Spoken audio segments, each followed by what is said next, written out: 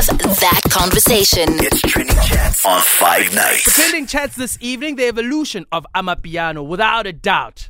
Ipiano is the biggest movement here in South Africa when it comes to music right now. And over the last few, let's even say, over the past 18 months, it's gaining popularity in other parts of the continent and the globe. And it's all about the yanos. Now, the question is, where did the journey begin? Who are the custodians of Le Piano? I am joined on the line by editor and writer Setumo-Thebe Mhlomi, as well as DJ music producer Kutloano Da Kruk. Fellas, welcome to 5 Nights. How do you do this evening? Yo. Setumo, are you there? I'm here. Can you hear me? Loud and clear. There we go. It seems like the gremlins were trying to steal our shine, but we got to keep it moving. So, yeah, absolutely. Yeah, Setumo's busy writing, my man. I actually am. Now, Kutloano, you as a DJ and music producer, you are someone who I personally knew who put Amapiano on the commercial scene. Before we kickstart this conversation, where did the Amapiano sound originate from? Is it from Pretoria? Is it from East Rand? Is it from Soweto? I think it's a sound that comes from South African townships. You know what I mean? And I'm going to put my head on the block and say that because as the sound keeps on growing, you start seeing a couple of elements that define different regions. You know, like there's East Rand, like sounding like Amapiano, which is a bit soulful. You know, and there's a northern sounding piano, Yako Pretoria. You know what I mean, with elements of Bacardi. You know what I mean, and so on and so forth. So I think it's just a beautiful South African township story. That allows anybody and everybody to have a shot at this music industry thing, and obviously make money of it, you know. Setumo, we can say Gqom comes from Durban, okay? Mm-hmm. Can we say Pretoria or the East Rand is the founding town, Kasi, hood of Ipiano? Can someone just give me a direct one, please, man? You are the researcher here, man. I don't think you're going to get a definitive answer out of each of us, you know, because I think the way that the sound evolved and the people who were making it in the beginning, when it wasn't that popular, it sort of happened simultaneously across different hoods in Gauteng. And there were key players who I think weren't necessarily bound by geography in what they were doing, you know. And I think that's really an important consideration, is that we think of genres of music like hip hop and jazz and to some extent rave as well as being bound by it happened at a certain place or an incubator, and a lot of people would kind of gravitate to that one space. But I think what the biggest advantage of Amapiano is that it sort of evolved simultaneously across different places, and it's able to do that now internationally on the global stage as well. Okay, cool. Now that we've got that question out of the way, now, Kutloano, as a producer and a DJ, let's explain the sound and the fundamentals of Amapiano sound. What are they? I think the three fundamentals of Amapiano music are definitely the lock drum, which is almost like a groovy bass. You know, that's the one element that I think stands out the most. The sound needs to have groove. You know what I mean? In whatever form. So whether it's commercial, whether it's the private school Amapiano, whether it's a vocally led Amapiano song, you know, like it's always got groove. And the last thing is the sound is layered by strings and chords, you know, chords that are very normally soulful, that are easy on the ear, you know, and basically make it palatable for anybody that's coming from any genre to be able to grasp and basically jump on the sound. Setumo, do you have anything to add to what the Kruk just said? I think I would probably add that there are things that Amapiano kind of picks up as it evolves, right? From my perspective, I know that you mentioned earlier that in Pretoria the sound is a little bit different to how it is in the East Rand and things like that. And one of the things that I'm exploring currently with my work is looking at how the Bacardi, obviously, but also maybe further back, something like marching bands, which are very, very popular in Mamelodi and Sosha and Atteridgeville, have had an influence on Amapiano. So I think as much as there is kind of like a bedrock of what the sound sort of has evolved into and up to this point, I think that Amapiano really is able to, or Amapiano acts are able to take up whatever influences are around them and incorporate those into the sound as it evolves in the future. Speaking of those influences, we notice the influence of Kwaito in Amapiano, whether it's the style of rapping. We also notice the influence of yesteryear bubblegum music, if you like, being sampled in some of these records. Do you think that is something that is done intentionally, or it's something that will resonate with the South African audience because it's music of yesteryear and it was hot, as it were? What are your opinions on that? Kutloano, do you want to go first on that one? Personally, I think it's just a continuation of the South African story, you know. It's how South African artists tell their stories best, and how they're able to make South African stories relatable to a South African audience first, before taking it to the world, you know, and which is what makes it authentically South African. So I think it's not done intentional, but it's just a general progression of where we were musically after our newfound freedom in 1994.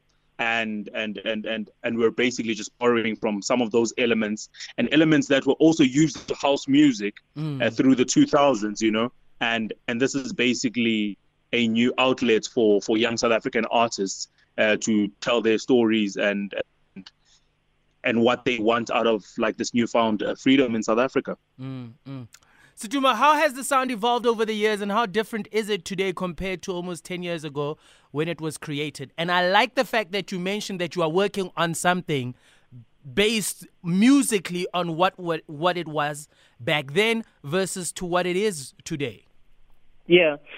I think for me, in one of my earliest interviews with Kutloano, what was a turning point for Amapiano, I think, from sort of the beginning phases to what we now recognize as Amapiano, right, is the fact that vocals were added to make it possible, recognizable for radio airplay, right?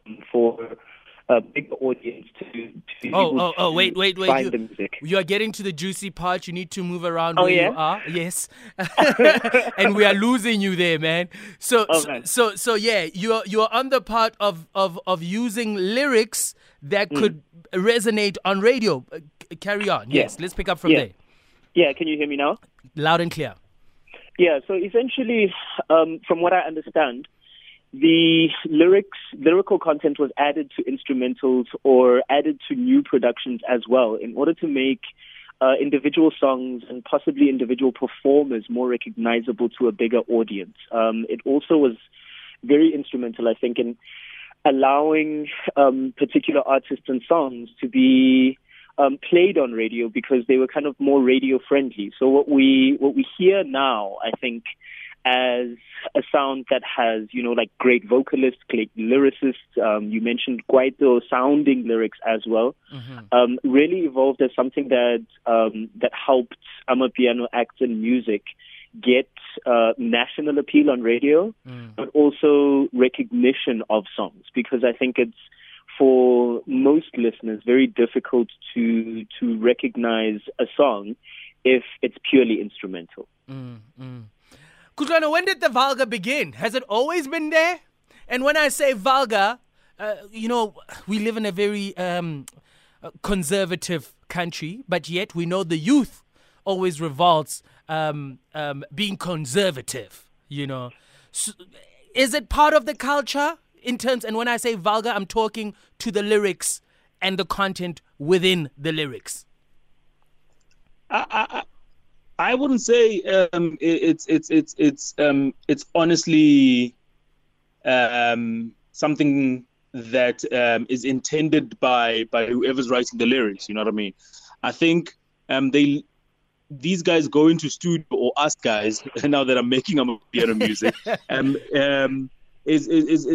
is basically us just echoing what's happening in society and what's happening in our spaces.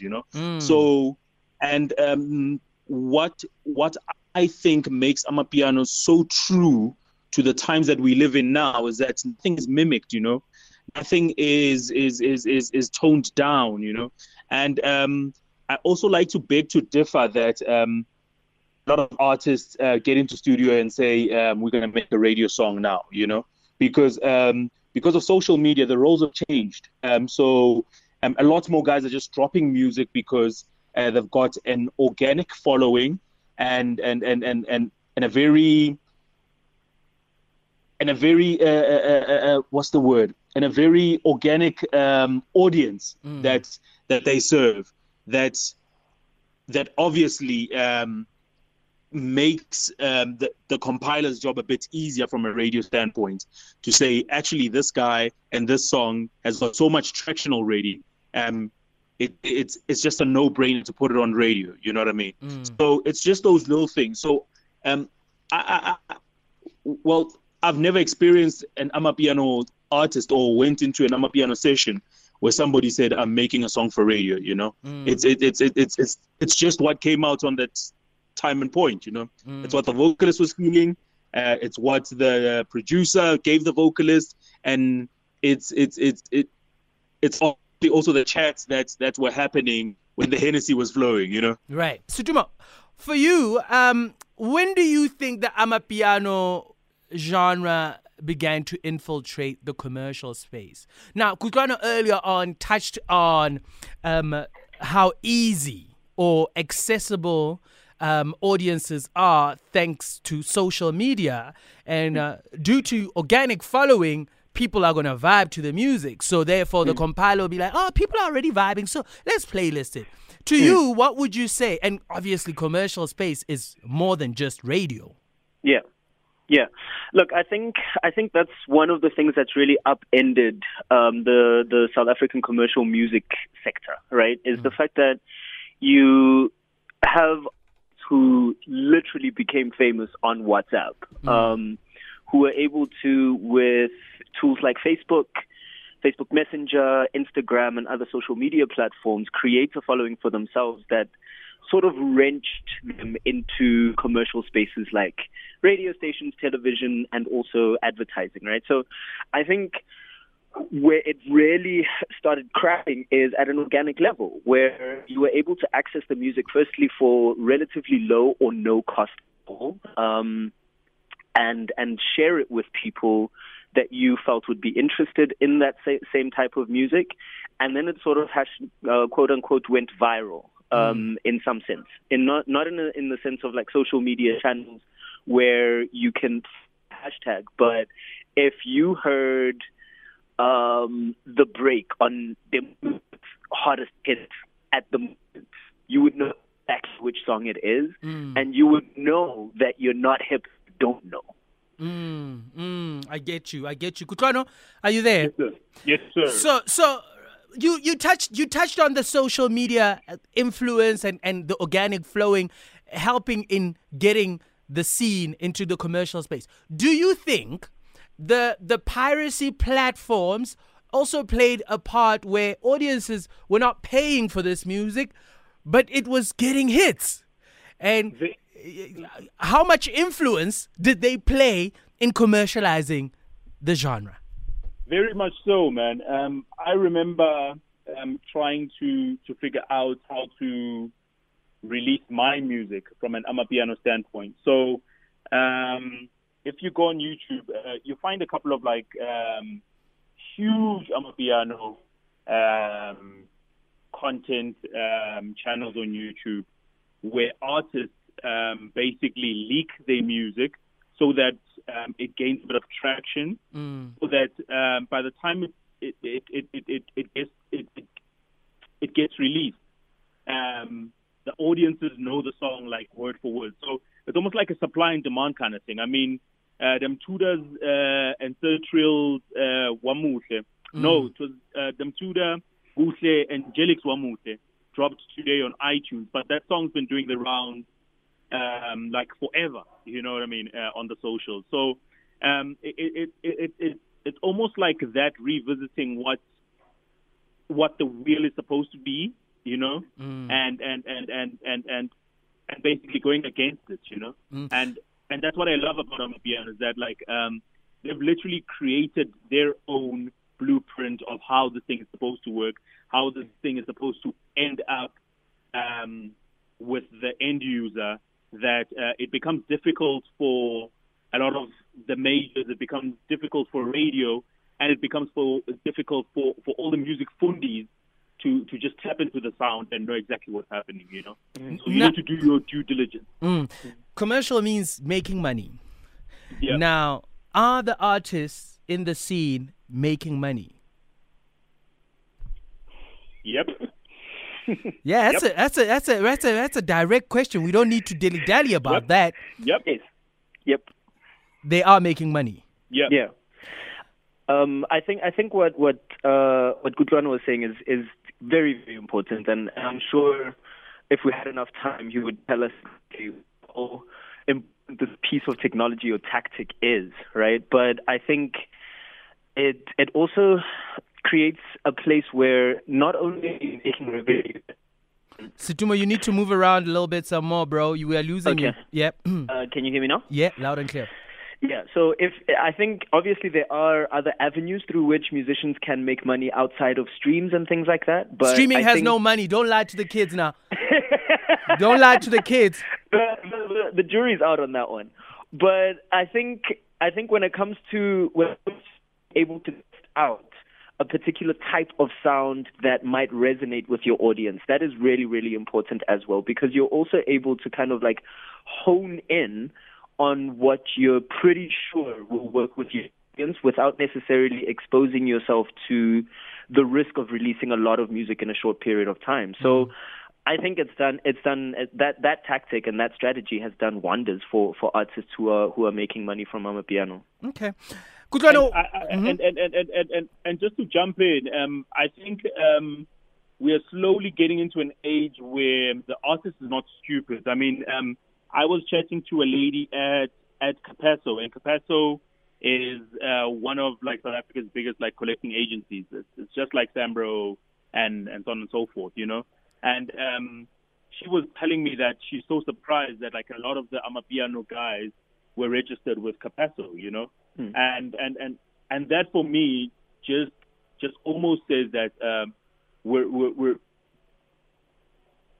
as a business, we're in the revolution of a new kind of artist, you know what I mean? And especially in like the house, kwaito, and authentically South African music space. Obviously, from a hip hop standpoint, the blueprint lies in what Jay-Z, Nas, and all these other guys are doing, you know? And hence why you find a lot more corporates buying into a hip hop artist, because they've seen how it works in the States and they basically mimic it in a South African context.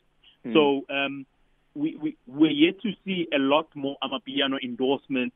We are yet to see a lot more Amapiano artists getting backed by big brands.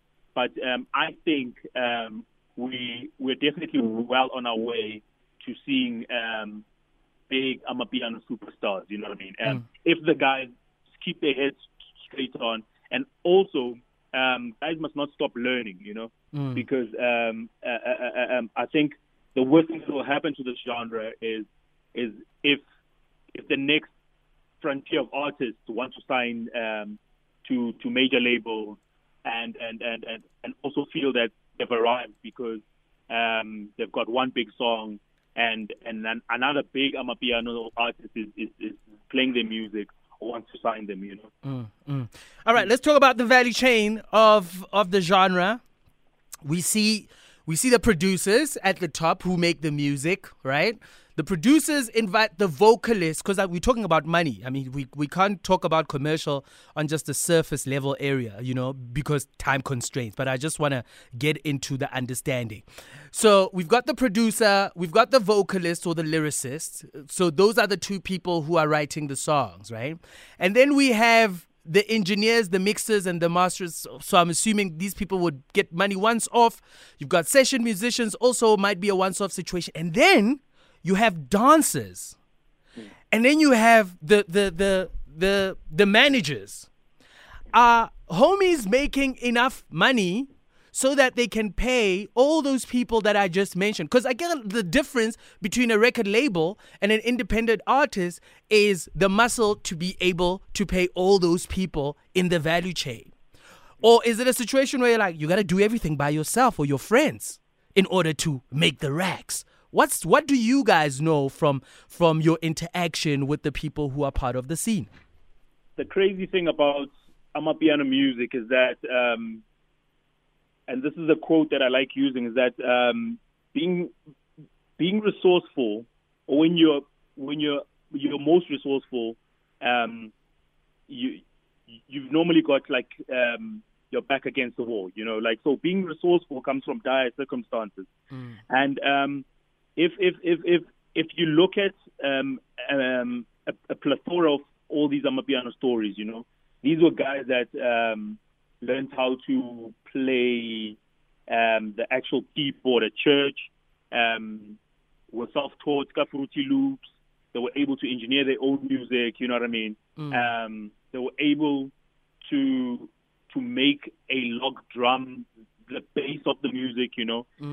Even at first when the music used to distort a bit and so on and so forth, but they made it palatable, you know. And they said, even if you guys think this is not something that you guys are used to, and that's to the end user and to all the other guys in all these like polished subgenres, they made it like a thing, you know. So what I think is happening is that, and what I've seen happening is that you find a lot of people that play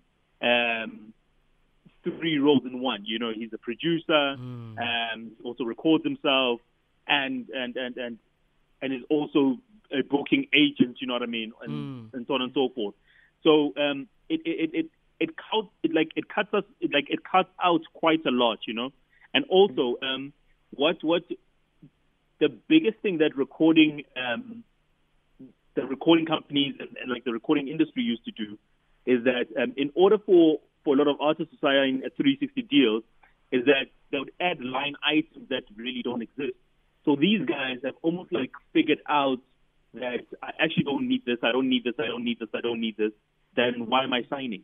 If the booking agent is DMing me on my IG, why do I need a somebody that is supposedly going to get work for me? You know what I mean?